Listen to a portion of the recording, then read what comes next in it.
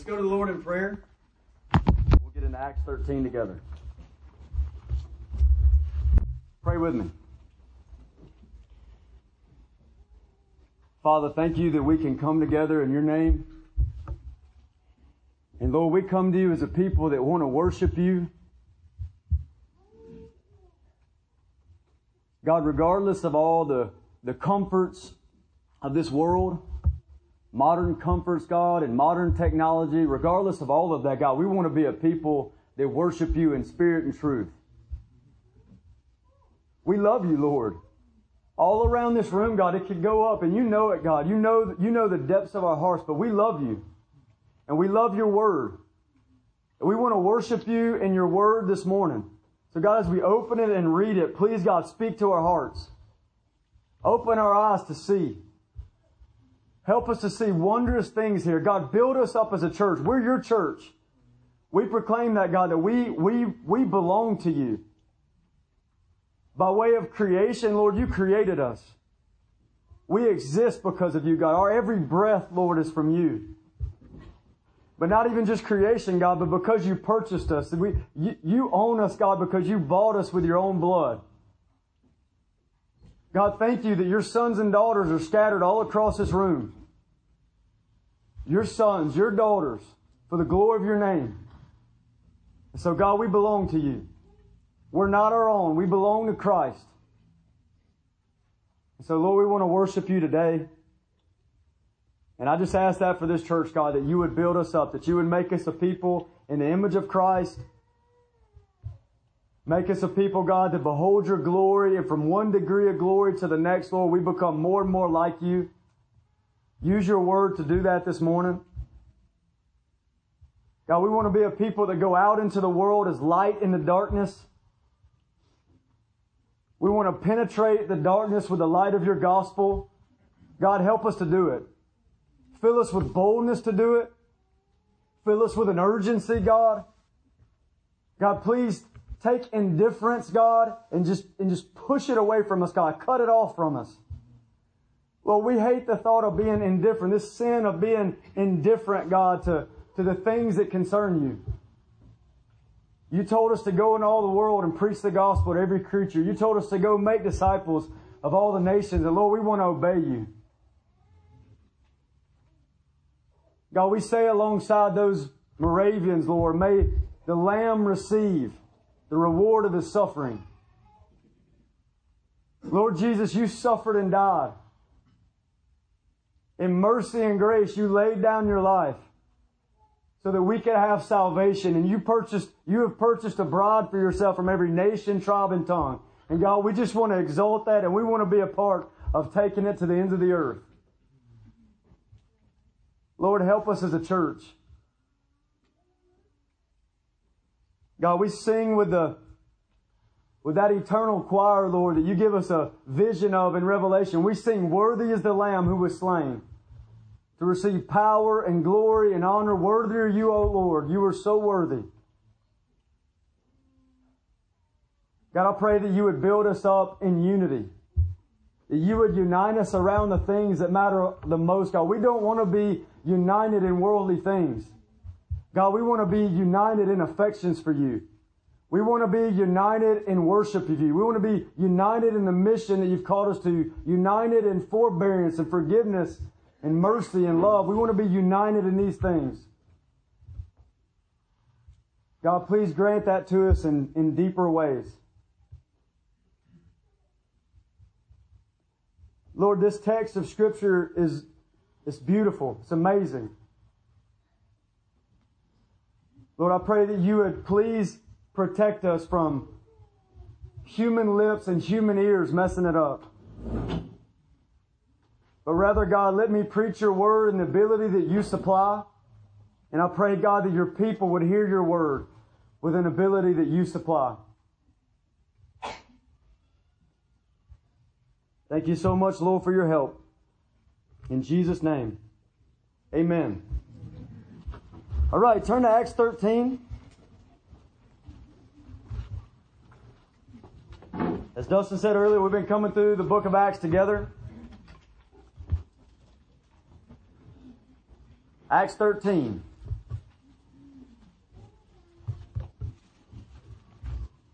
Have you ever heard a missionary story that brought joy to your soul?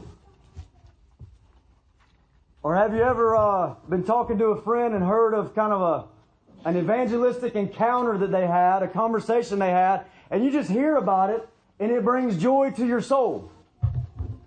I know a lot of you here have read David Brainerd and his missions to the American Indians. I know a lot of you have read that, and you read it and it encouraged your soul. It brought joy to you to think about what God did through that man. Or some of you may have read Hudson Taylor. The missionary stories that are found there as he took the gospel to China. So do you remember that? So here's a question. How did the gospel get to Pisidian Antioch? This people group there in modern day Turkey. How did the gospel get there? How did the church get planted in Antioch in Pisidia? And that's what we find out in Acts 13, verse 13 through 52. We found out how the gospel got there and how the church was established there. So let's start off. We're going to read this in sections. So I want to start off reading about the open door in verses 13 through 16. This is how the door was opened for the gospel in Pisidian Antioch. Let's read it together. Verse 13. Now Paul and his companions set sail from Paphos and came to Perga in Pamphylia. And John left them and returned to Jerusalem. But they went on from Perga and came to Antioch in Pisidia. There it is, Antioch in Pisidia. And on the Sabbath day they went into the synagogue and sat down. After the reading from the law and the prophets, the rulers of the synagogue sent a message to them, saying, Brothers, if you have any word of encouragement for the people, say it. So Paul stood up and motioning with his hand said, Men of Israel, and you who fear God, listen. So how did they get to Pisidian Antioch? So you remember they go on this first missionary journey, and the first place they land is an island called Cyprus in the middle of the Mediterranean.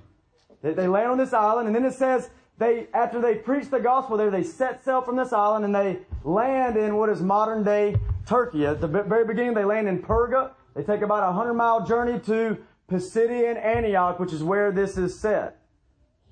They land in Pisidian Antioch. Now, who's a part of this team? If you remember, they started off as Paul and Barnabas and John Mark. They were a triple threat with the gospel. This is how they started off. You got 2 church planters and an assistant. And then after that, it says in this verse we just read that John Mark abandoned the mission, that he left the mission. Now we'll talk more about that later when you get into about Acts 15, because that John Mark leaving the group there is gonna cause a stink later. It's gonna cause a problem. Now, so how does the door get open to the gospel here? So they land in Pisidian Antioch, and there's a large population of Jews in this place. Now, how do we know that? Well, we know from what we just read, there's a synagogue in this place. That synagogue has plural rulers. It says the rulers, plural, of the synagogue. We know from the Jewish historian Josephus, that there was about 2,000 Jewish families scattered throughout this region. So there was a large population of Jews there. So what do? So Paul and Barnabas, the 2-man team now, they go to the synagogue on the Sabbath. They go to the synagogue meeting on the Sabbath day. And it says that when they land there, that the men actually invite them. They say, hey, if you have any word of exhortation, you can stand up and share that now. And so, of course, Paul says, absolutely. I would love to share something. So he stands up and the door is open to preach the gospel. And I want you to see something about the beautiful merging of 2 things right here. Human responsibility and divine sovereignty. And you see a beautiful merging of that here, okay? So Paul and Barnabas here, they take on their responsibility to make disciples of all the nations. They take on their responsibility to what God called them to. How? They go to Pisidian Antioch and they land themselves in the synagogue. Why? Why did they go to the synagogue meeting? Are they going back to Judaism? And I think you say, well, absolutely not. They're not going back to Judaism. What are they doing? Well, this is a great natural fishing hole for fishers of men. And so they show up there and they just sit down. They intentionally place themselves in a place where they can preach this gospel. That's human responsibility to the mission, which we should all think about.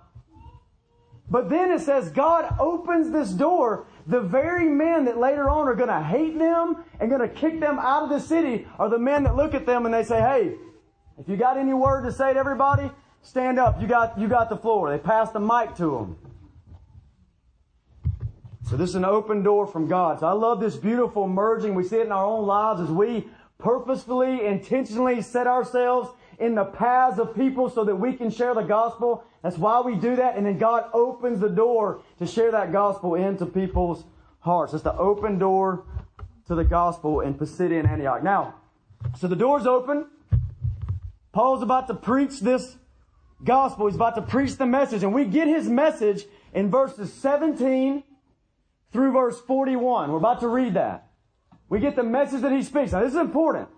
If you study the book of Acts, there's several places where you have the messages of the gospel being preached. So we get what Peter preached right here, and what Peter preached right here in this other place, or what Paul preached right here. Acts 7, here's what Stephen preached. And we get these little summaries of what they preached. Now, it would be a good thing for all of us to make sure we study those things. What was being preached by the church in the book of Acts? And go study those, okay? Now, this is the message that brings unreached people groups into the kingdom of God. This is that message that saves lost souls. And Paul stands up at this open door, and here's what he preaches. Now, lean in. This is a large section of Scripture. Lean in and listen to what he says, beginning of verse 17. The God of this people, Israel, chose our fathers and made the people great during their stay in the land of Egypt. And with uplifted arm, he led them out of it. And for about 40 years, he put up with them in the wilderness. And after destroying 7 nations in the land of Canaan, he gave them their land as an inheritance. All this took about 450 years. And after that, he gave them judges until Samuel the prophet. Then they asked for a king. And God gave them Saul, the son of Kish, a man of the tribe of Benjamin, for 40 years. And when he had removed him, he raised up David to be their king, of whom he testified and said, I have found in David, the son of Jesse, a man after my heart, who will do all my will. Now to this point, remember, he's speaking to the Jews. And he begins in Genesis and walks through some Jewish, the history of Israel here. That's what we've just seen. Keep going. Verse 23. Of this man's offspring, of David's offspring, God has brought to Israel a Savior, Jesus, as he promised. Before his coming, John had proclaimed a baptism of repentance to all the people of Israel. And as John was finishing his course, he said, what do you suppose that I am? I'm not he. No, but behold, after me one is coming, the sandals of whose feet I'm not worthy to untie. Brothers, sons of the family of Abraham, and those among you who fear God, to us has been sent the message of this salvation. For those who live in Jerusalem and their rulers, because they did not recognize him, nor understand the utterances of the prophets which are read every Sabbath, fulfilled them by condemning him.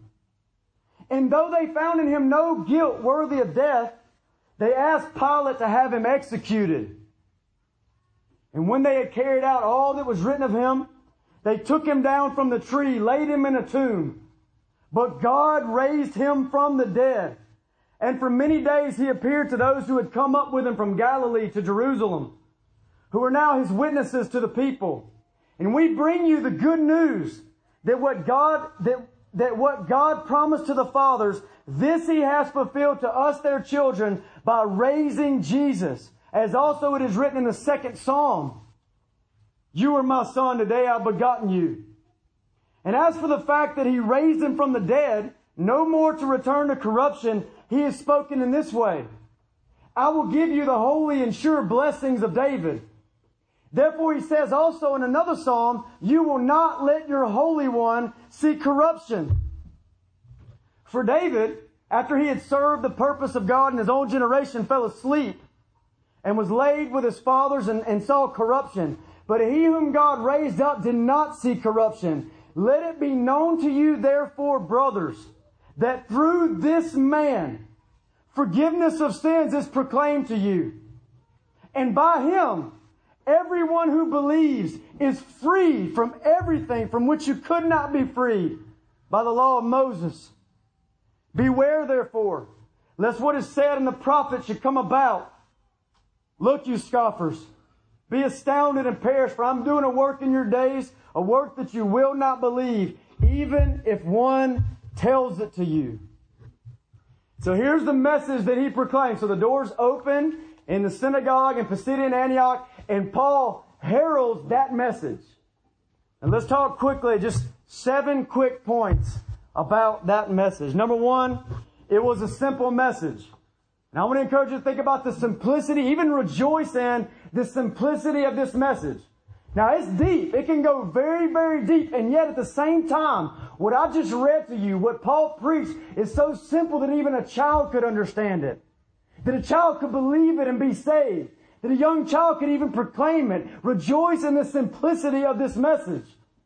Grace Community Church, do we still believe in the power of the simple message of the gospel? Or have we become too mature for that? Second point.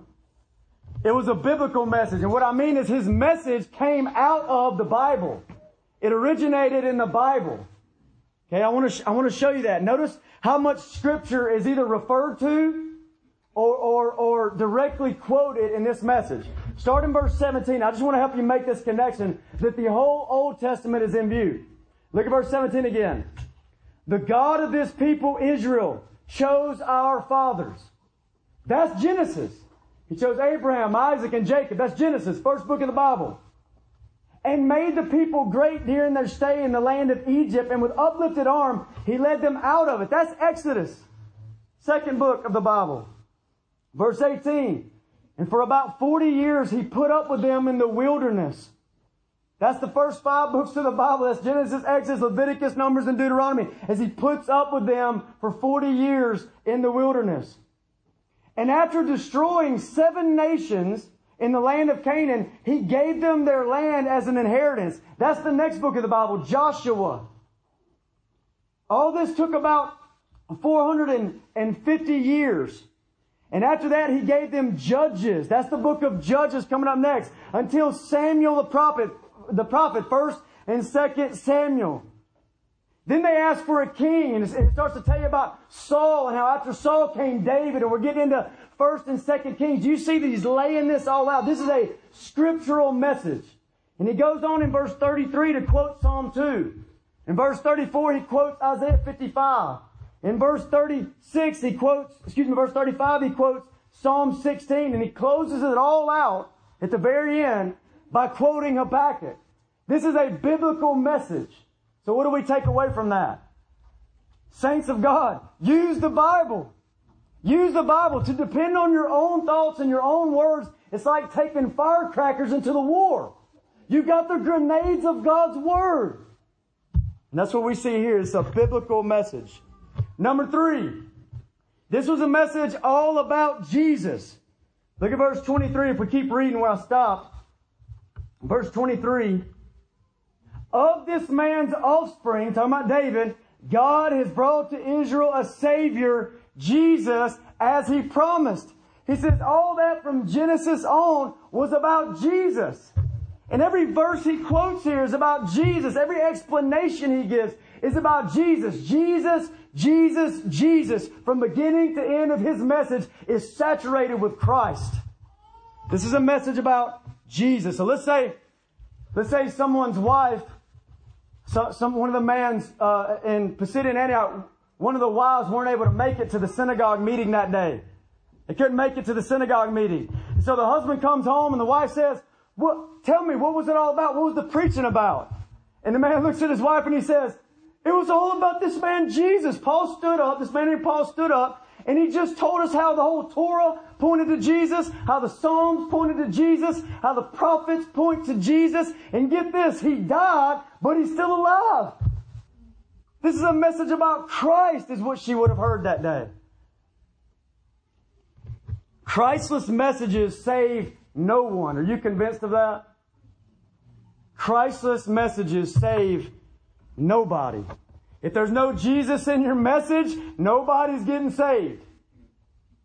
If there's no Christ in your message, you might as well be reading a cookbook to them or just read the newspaper to them, because it's not the good news of Christ if Jesus isn't in the message. So what do? Don't preach the message with no Christ. It's not the gospel. Don't preach a message with just a little Christ, but let it be saturated in Jesus, just like this message that we're reading about here. Number 4. It's a message about the Old Testament fulfilling death of Jesus. Now we see that in verse 27 through 29. We see him talking about the death of Jesus Christ. Okay? So it's the Old Testament fulfilling of the death of Jesus Christ. It talks about here, Paul talks about how he was executed, how he was condemned, how he was hung on a cross, and how he was buried. That's what he mentioned right here in these verses. Now, but here's the thing. He does not present it as just a common death. This is no ordinary death. It's not like the two thieves that died beside him. It's not like that kind of death. This is an Old Testament fulfilling death. Look at verse 27. Hear what I just said in verse 27. For those who live in Jerusalem and their rulers, because they did not recognize him. So he says the Messiah came and the rulers of Judaism didn't recognize him. Nor did they understand the utterances of the prophets, which are read every Sabbath. The utterances of the Old Testament were read every Sabbath. He said they didn't get it. They did not get it. And those prophecies, it says, they fulfilled them by condemning him. They fulfilled the Old Testament by condemning Jesus. Do you realize what that means? Jesus' death was not a common death, and it's not being presented here as just some ordinary death. It's the death that fulfilled things like Isaiah 53. Not just any death, but he was wounded for something. He was wounded for our transgressions. He was more than a martyr. He was more than a man that just gave himself for a good cause. He was a man that died as a substitute for your sins. He was wounded for our transgressions. It was the will of the Lord, Isaiah 53 says, it was the will of the Lord to crush him. And he becomes the offering for our sin. He was crushed under God's wrath in our place. That's what his death is about. His death was an Old Testament fulfilling death. And that's what he's preaching here. Now the death of Jesus and all that it means, it is and it should be at the very center of your gospel. In fact, there's one place in the scripture that refers to the gospel as the message of the cross. The message of the cross. It's at the center of the gospel. Number 5, it's a message about the Christ-affirming resurrection of Jesus. Now, we read that in verse 30 through 37. When he begins to lay out the resurrection of Jesus. And the idea is he says that Christ, after he died, he didn't stay dead, but he rose from the dead. And this is Christ affirming, because not only did he rise from the dead, but he's seen by eyewitness after eyewitness after eyewitness. That's what he lays out here. And the idea is that we saw him with our own eyes. He's risen from the dead, which means it affirms that he is everything that he claimed to be. Everything that he came to be God Almighty. He came to be the Messiah, the Christ, the Savior. He is all those things. How do you know? He rose from the dead. He's been seen by eyewitnesses. They saw him. He's risen from the grave. And so I think one thing to take away from that is that Christians preach that Christ has died, but we do not preach a dead Christ. We preach that Christ has died, but we do not preach a dead Christ. We preach a living Christ, a risen Christ, a Christ that's tearing down idols in people's hearts, a Christ that will one day judge the living and the dead. That's the Jesus that we proclaim. That's the Jesus that Paul proclaims to Pisidia and Antioch. Number 6, it was a message about forgiveness and justification and salvation. And here's what I want you to see. It's not just cold facts about Jesus. Here's who He was. This is what He did. But how does that connect with every single individual in Pisidia at Antioch? How does it connect with you and me? The fact that He died, not just cold facts, but how does this relate to us? And this was a message about forgiveness and justification and salvation. Let me show you forgiveness. Verse 38. Let it be known to you, therefore, brothers, that through this man forgiveness of sins is proclaimed to you. The forgiveness of sins. And it drives our mind to think about our sin record before God. You know, you've heard of a criminal record here on earth, right? Somebody might, many of you might have a criminal record. You got this criminal record on earth. Will you imagine this sin record before God? The one that sees His penetrating eyes, see into your very heart, know your every motive, know every thought in your mind. And you got this sin record before God. And the forgiveness of sins found in Christ Jesus, it takes our mind to this reality, that sin record can be wiped clean. That all the sins are on the record, but they can be wiped off of the record because the sin was laid on Jesus and He died in your place. But not only the forgiveness of sins, but justification. Look at verse 39. And by Him, everyone who believes is free. Now hear me out. That word freed, Greek word, every other place in the New Testament, it's always justified. It's this idea of being justified. Justification. And by Him, everyone who believes is justified from everything from which you could not be, again, justified by the law of Moses. So here's what this does. This takes us from thinking about our sin record, not just thinking about our sin record before God, but what does the judge Himself think about us? What does the judge Himself speak about us? That's what we think about when we think about justification. Because of Jesus Christ, the judge of all the earth can look at each one of us here that are in Christ Jesus. He can look at us and He can say, not guilty, innocent, righteous in my sight. The condemnation has been lifted.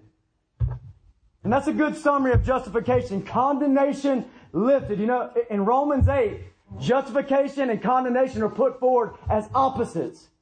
You're either justified or condemned.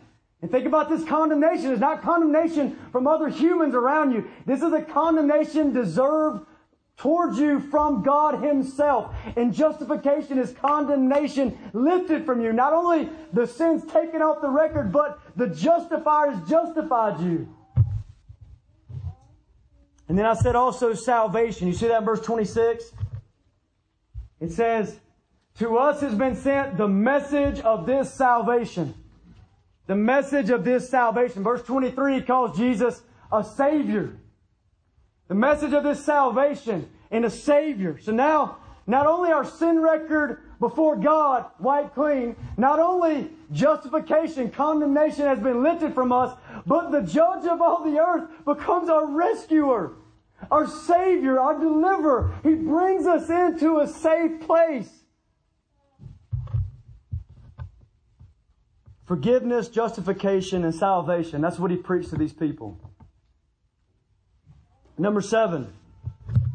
He preached a message that demands a response. It demands a response. Now, none of the things that we just said, okay, forgiveness, justification, and salvation, it does not belong to you if you have not responded to this gospel. Doesn't belong to you if you haven't responded.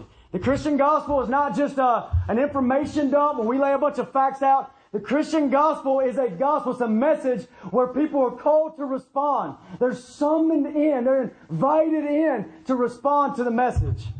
It's part of His gospel here. And what do we see in verse 39? And by Him, everyone who believes is justified. Faith in Christ. Everyone, here's the response, the proper response. Everyone who believes is justified. Faith in Christ. Trust in Jesus. Not yourself. Justified from the things which the law of Moses could never justify you, it says. You couldn't earn it yourself. You could try to be good. You could try to be better. You could try to turn your life around. But it would not justify. Your sin is too strong. But faith in Christ. Trust in Jesus. He's the one that died for me. He's the one risen from the dead. He's the Savior. He's the deliverer. He's the Christ of Psalm 2, the Christ of Psalm 16. He's that Christ. And trust in Him brings about forgiveness of sins. Now let me show you this in verse 40 and 41. Paul calls them to respond by giving them a warning. Now have you ever preached the gospel and called someone to respond with this kind of warning? Listen to it. Beware, therefore, lest what is said in the prophets should come about. Then he quotes it. Look, you scoffers, be astounded and perish, for I'm doing a work in your days, a work that you will not believe, even if one tells it to you. He calls them to respond with a warning. Watch out, unless it's true about you, what's said in Habakkuk, that you hear these words and you don't believe it. Beware, he says. This is the message that Paul preached. This is the message that the missionaries preach. It's the message that we send our missionaries out with. It's the message that we ought to preach. This is the message of the gospel. So, the door's open to Pisidian Antioch. The gospel has now been heralded. Now, how will these people respond? How are they going to respond to the gospel? And I want you to notice in Pisidian Antioch, notice the polarizing effect that the preaching of the gospel has in this city. Because that's the testimony. That's the testimony. If you keep reading through all the different situations where the missionaries land, it's always the preaching of the gospel, and it's this polarizing moment where some love it, some hate it. Some follow Christ, some oppose Him. And we see the same thing here in Pisidian Antioch. So let's read that together. I want you to notice that as we read. Look at verse 42. As they went out from the synagogue, as they went out, the people begged that these things might be told them the next Sabbath. And after the meeting of the synagogue broke up, many Jews and devout converts to Judaism followed Paul and Barnabas, who, as they spoke with them, urged them to continue in the grace of God. So initially, they come out of the synagogue and these people are begging for more. Can you tell us about these things again on the next Sabbath? They're just begging for more. And Jews and proselytes are getting saved. They're beginning to follow Christ. They're walking with Paul and Barnabas, begging for more. It's the initial response. Well, what about a week later? I say a week later because verse 44 says the next Sabbath. So the next Sabbath, a week later, what happens? Almost the whole city gathered to hear the word of the Lord. Isn't that glorious? So I preached one Sabbath to all the Jews, this multitudes of Jews here. Next Sabbath, the whole city is gathered up. They're hungry. They want to hear what's to be said about this gospel. Verse 45, this is when you see the polarizing effect. This is when the attack comes. Look at verse 45. But when the Jews saw the crowds, they're filled with jealousy and began to contradict what was spoken by Paul, reviling him. So they're filled with envy in their hearts. They begin to contradict what he's saying. They're bringing false doctrine to his true doctrine. And they begin to revile him. They don't just attack the preaching, they attack the preacher himself. It's character assassination here. And so they begin to attack him.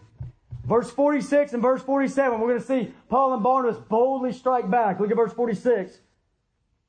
And Paul and Barnabas spoke out boldly, saying, it was necessary that the word of God be spoken first to you.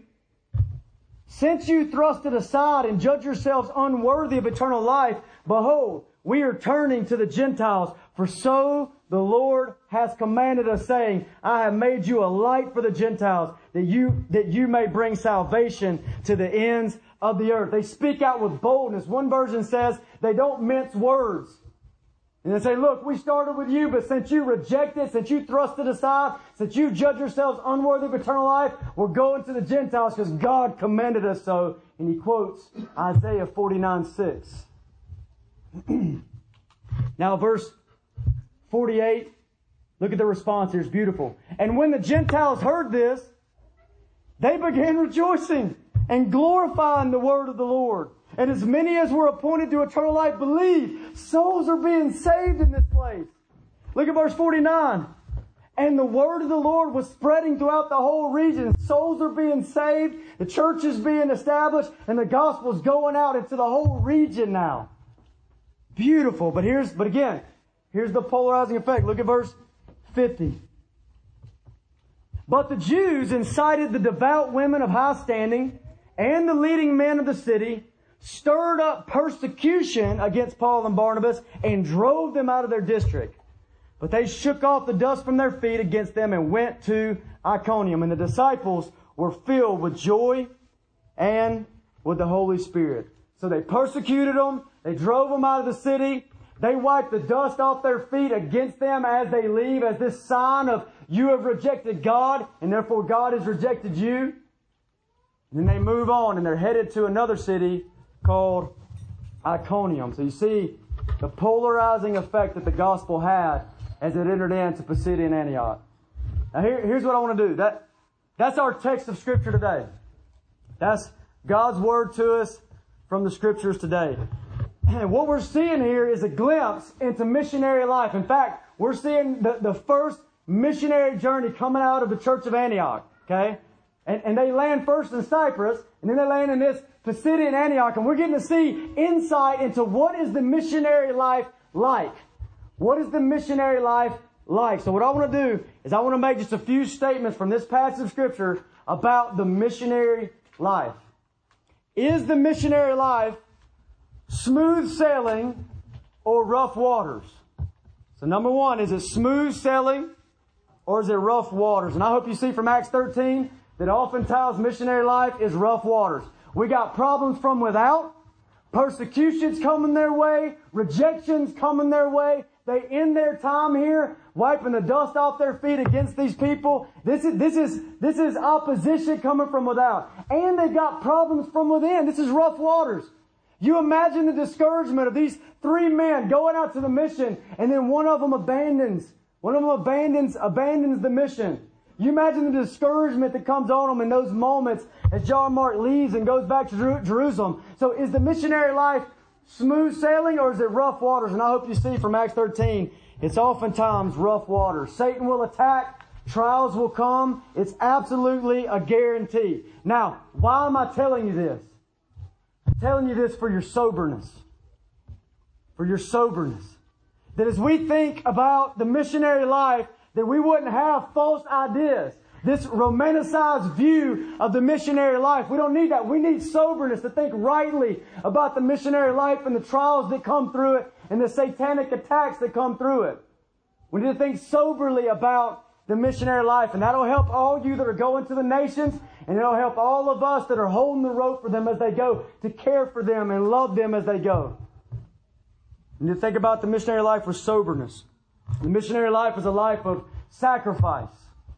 Sacrifice. Which brings me to my second point here. Is the missionary life sorrowful sacrifice or is it joy-filled sacrifice? Sorrowful sacrifice or joy-filled sacrifice. In other words, we've already established it's a sacrificial life. But does sacrificial life mean a sorrowful life? Now I realize that we're going to have sorrows and joys. The Scripture describes it as sorrowful yet always rejoicing. Sorrowful yet always rejoicing. But what I mean is does a sacrificial life mean a sorrowful life? Like I sacrifice all my joys, all the good things in life, all my joys, that I might serve Jesus. Sounds real pious, doesn't it? Get rid of all my joy so I can serve Jesus, live a sorrowful life for Him. Is that the idea? Is that what we mean when we say a sacrificial life? And what I want you to notice is in the midst of hardship, in Acts 13, notice the emphasis on joy. Notice the emphasis on joy. Look at verse 48. And when the Gentiles heard this, they began what? Rejoicing and glorifying the word of the Lord. They heard the gospel. They began rejoicing and glorifying the gospel. Look down to verse 52. And the disciples were filled with joy and with the Holy Spirit. So certainly that means the disciples in Pisidian Antioch are filled with joy. But also Paul and Barnabas, the missionaries themselves, the preachers of the gospel, are filled with joy in the work that they do. Now, this is a fulfillment of Psalm 67, right? Psalm 67, there's this prayer. God, bless us.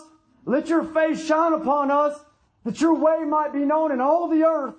That your way might be known in all the earth. Let the peoples praise you, O God. Let all the peoples, the nations, let them praise you. Listen to this. Let the nations be glad and sing for joy. We go out as missionaries for the joy of the peoples. For the joy of all peoples. But not just those that receive the gospel, but those that preach the gospel.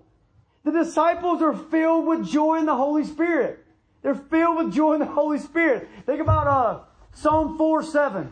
Psalm 4:7 says this, that God, He says He gives you more joy, not joy, more joy than those who are in this season of abounding with grain and new wine. In other words, He's going to give you a joy that goes past circumstance. He's able to give you a joy, a more joy that goes past the joy that those people have that's dependent on a good circumstance. That in the midst of hardship, it says the disciples are filled with joy. So we're not talking about sorrowful sacrifice. We're talking about joy-filled sacrifice. Now, why am I telling you this? Why am I telling you this? And my reason for telling you this is that some of you that are thinking about making new devotions, you're taking your new, you're going to devote yourself in a new way to the missionary, the whole missionary cause. You want to devote yourself, whether it means going, whether it means what you understand and giving and praying for missionaries, but you want to give yourself in a new way. And you're right there on the brink of that. And what I want to do is push you over the edge. This is a joy-filled life. I want you to be so wrapped up in how the missionary life draws you in to a life of joy that you just want to go there. That's what's being described to us here. It's not this idea I'm going to leave my joy so I can serve Jesus. It's I'm going to leave lesser joys to find the greater joys in Christ. The greater joys to be found in service to Christ. There's joy in this life. Think about the man that found the treasure in the field. Remember that? He found treasure in the field, and it said he went and sold all that he had to get the treasure. Is that what it says? It actually says he found the treasure in the field, and he went, and it says, with joy, he sold all that he had that he might get that treasure. With joy. Joyful sacrifice. Not sorrowful sacrifice. There was a guy, you ever heard of Samuel Zweimer? You ever heard of him? I was hoping no, because I don't know if I'm saying his last name right. Samuel Zweimer, possibly. He was a Muslim, he was a missionary to the Muslims in Bahrain. He went in 1897. And man, he faced hardships. He lost 2 daughters, age 4 and 7. It's the age of my kids. Can you imagine that? He lost 2 daughters, and by the world's standards, he honestly saw little fruit in what he did. And 50 years later, to being a missionary there, he's an old man, he's looking back on his life, and they're asking him about it, and he says this, let this sink into your heart. He says, the sheer joy of it all comes back.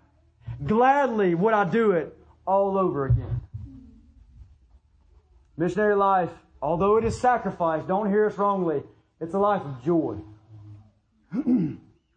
Thirdly, is the missionary life about the strategies of men or the powerful word of the Lord? Now, notice, this church planting effort recorded for us in Acts 13, it does not highlight the schemes of men, the strategies of men, the skillfulness of men. It doesn't highlight any of that. In fact, the main preacher, Paul, he says in another place, I believe it's 2 Corinthians 11:6, he says that he is unskillful in speaking.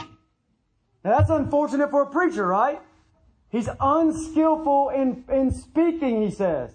So this is not to highlight the skillfulness of men, the strategies of men, but rather to highlight the power of the word of the Lord. Listen. Don't look, just listen. Listen to this. Acts 12:4. But the word of God increased and multiplied. Acts 13, verse 5. They proclaimed the word of God in the synagogues. Verse 7. They summoned Paul and Barnabas and sought to hear the word of God. Verse 1344. The next Sabbath, almost the whole city gathered to hear the word of the Lord. Verse 48. The Gentiles heard this. They began rejoicing and glorifying the word of the Lord. Verse 49. The word of the Lord was spreading throughout the whole region. Do you see the emphasis here? Not the schemes of men, not the power of men, but the power of the word of the Lord. And why am I telling you this? For your confidence. I'm telling you this for your confidence. You say, I don't know that I could penetrate an unreached people group. I don't know that I could penetrate an unreached people group for God. I can't do that. Or I don't know if I could speak the gospel to a lost person. Listen to me. You have the word of the Lord. Also known as the Spirit's sword in Ephesians 6. Also known as the hammer that breaks the rock in pieces. You've got the word. Don't trust in yourself. Have confidence in God by having confidence in His word, in the mission of God. Fourthly, does the missionary life depend on the persuasiveness of men or the sovereign election of God? Does the missionary life depend on the persuasiveness of men or the sovereign election of God for souls to be saved? Now, if the mission depended on the persuasiveness of men, all people from all people groups would burn in hell forever.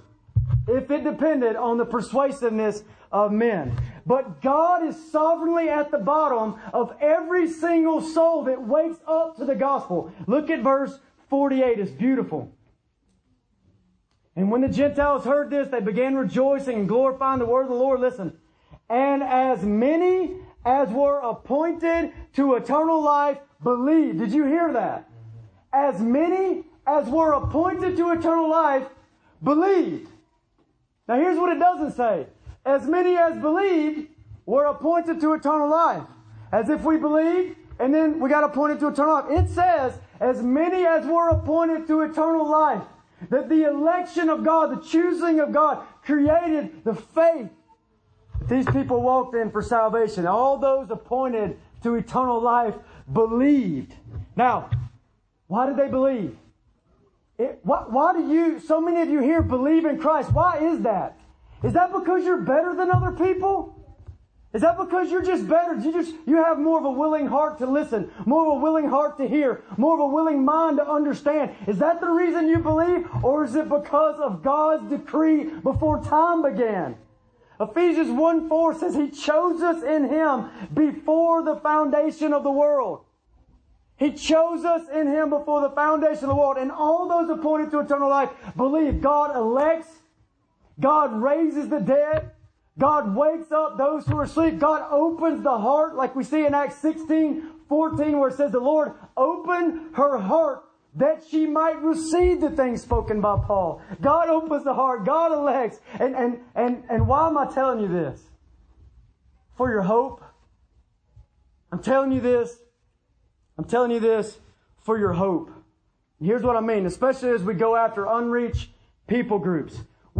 When you look in the face of an unreached people group, or for any lost person for that matter, you're looking in the face of a lost man or woman or an unreached people group, you're looking right there, and you see every obstacle standing in the way from them being converted.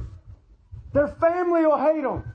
The nation will turn against them. Maybe they'll go to jail. They hate your Christ. They hate your message.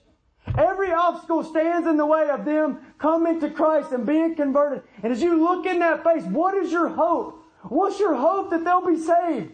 What's your hope that some will be saved and the church will be established? What's your hope? And I'll tell you what it is. That God has chosen a people for Himself from before time began, from all the nations. And all those who are appointed to eternal life will believe. Praise to the living God for the sovereign election of God.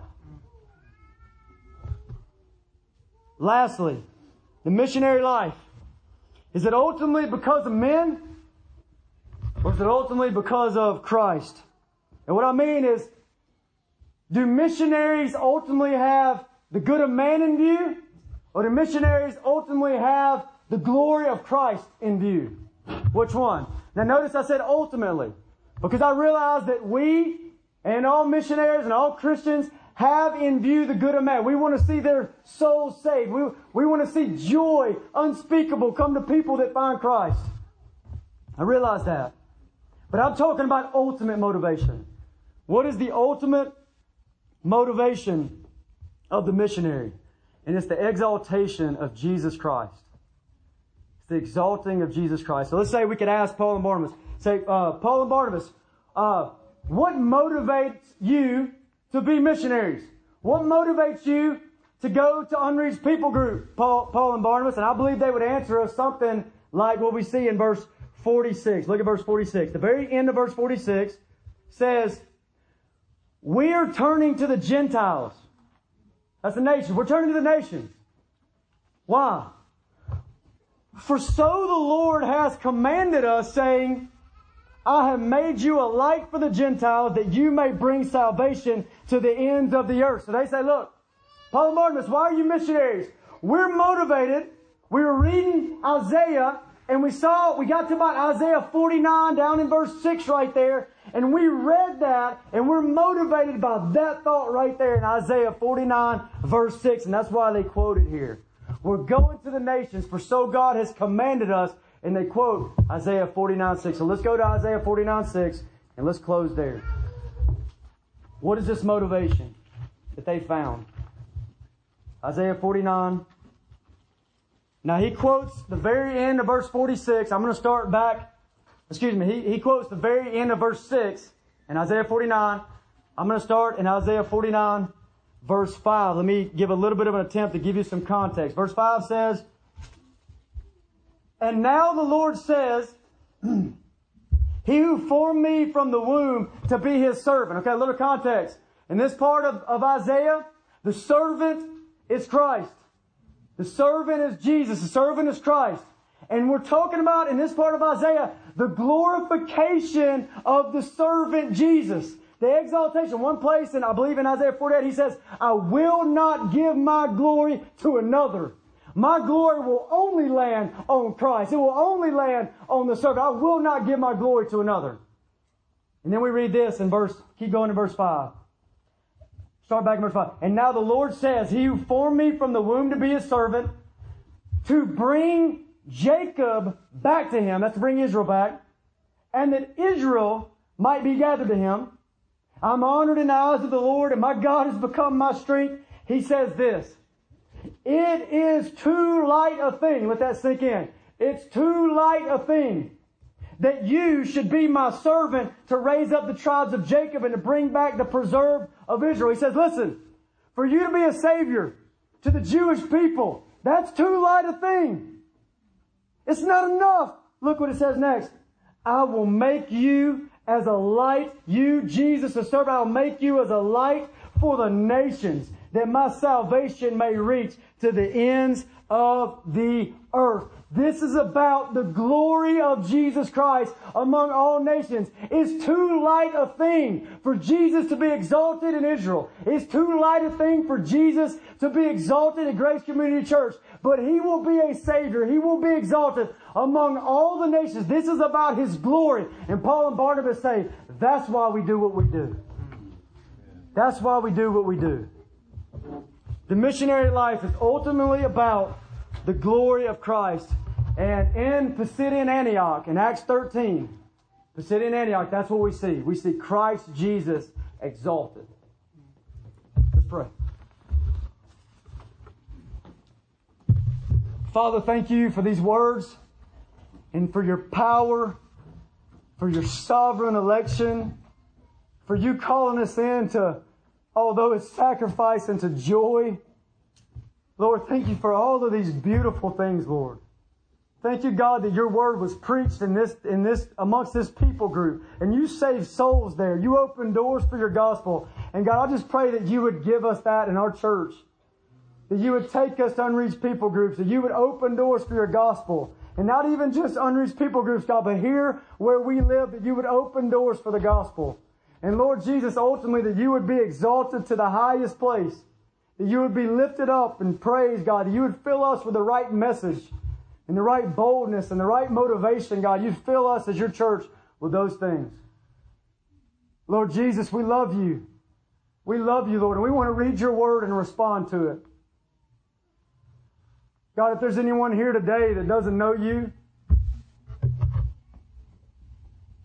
God, I pray you'd help them, please. God, I know sometimes we all have a tendency to be bored with your word, and we hate that, Lord. We hate that. And we long for the day when sin is gone and it's done away with, and we see you face to face. And so, God, we admit that we all struggle with that. And yet at the same time, God, if there's anyone here that just day after day and week after week, they're just bored with your word as a testimony that they don't truly know you, God, I pray that you wake them up. Open their eyes to see. Do what you did with Lydia, where you open their heart to receive that gospel that was just preached. And save their souls, Lord. Save their souls. And God, build up your church in Jesus' name. Amen. And we've got lights.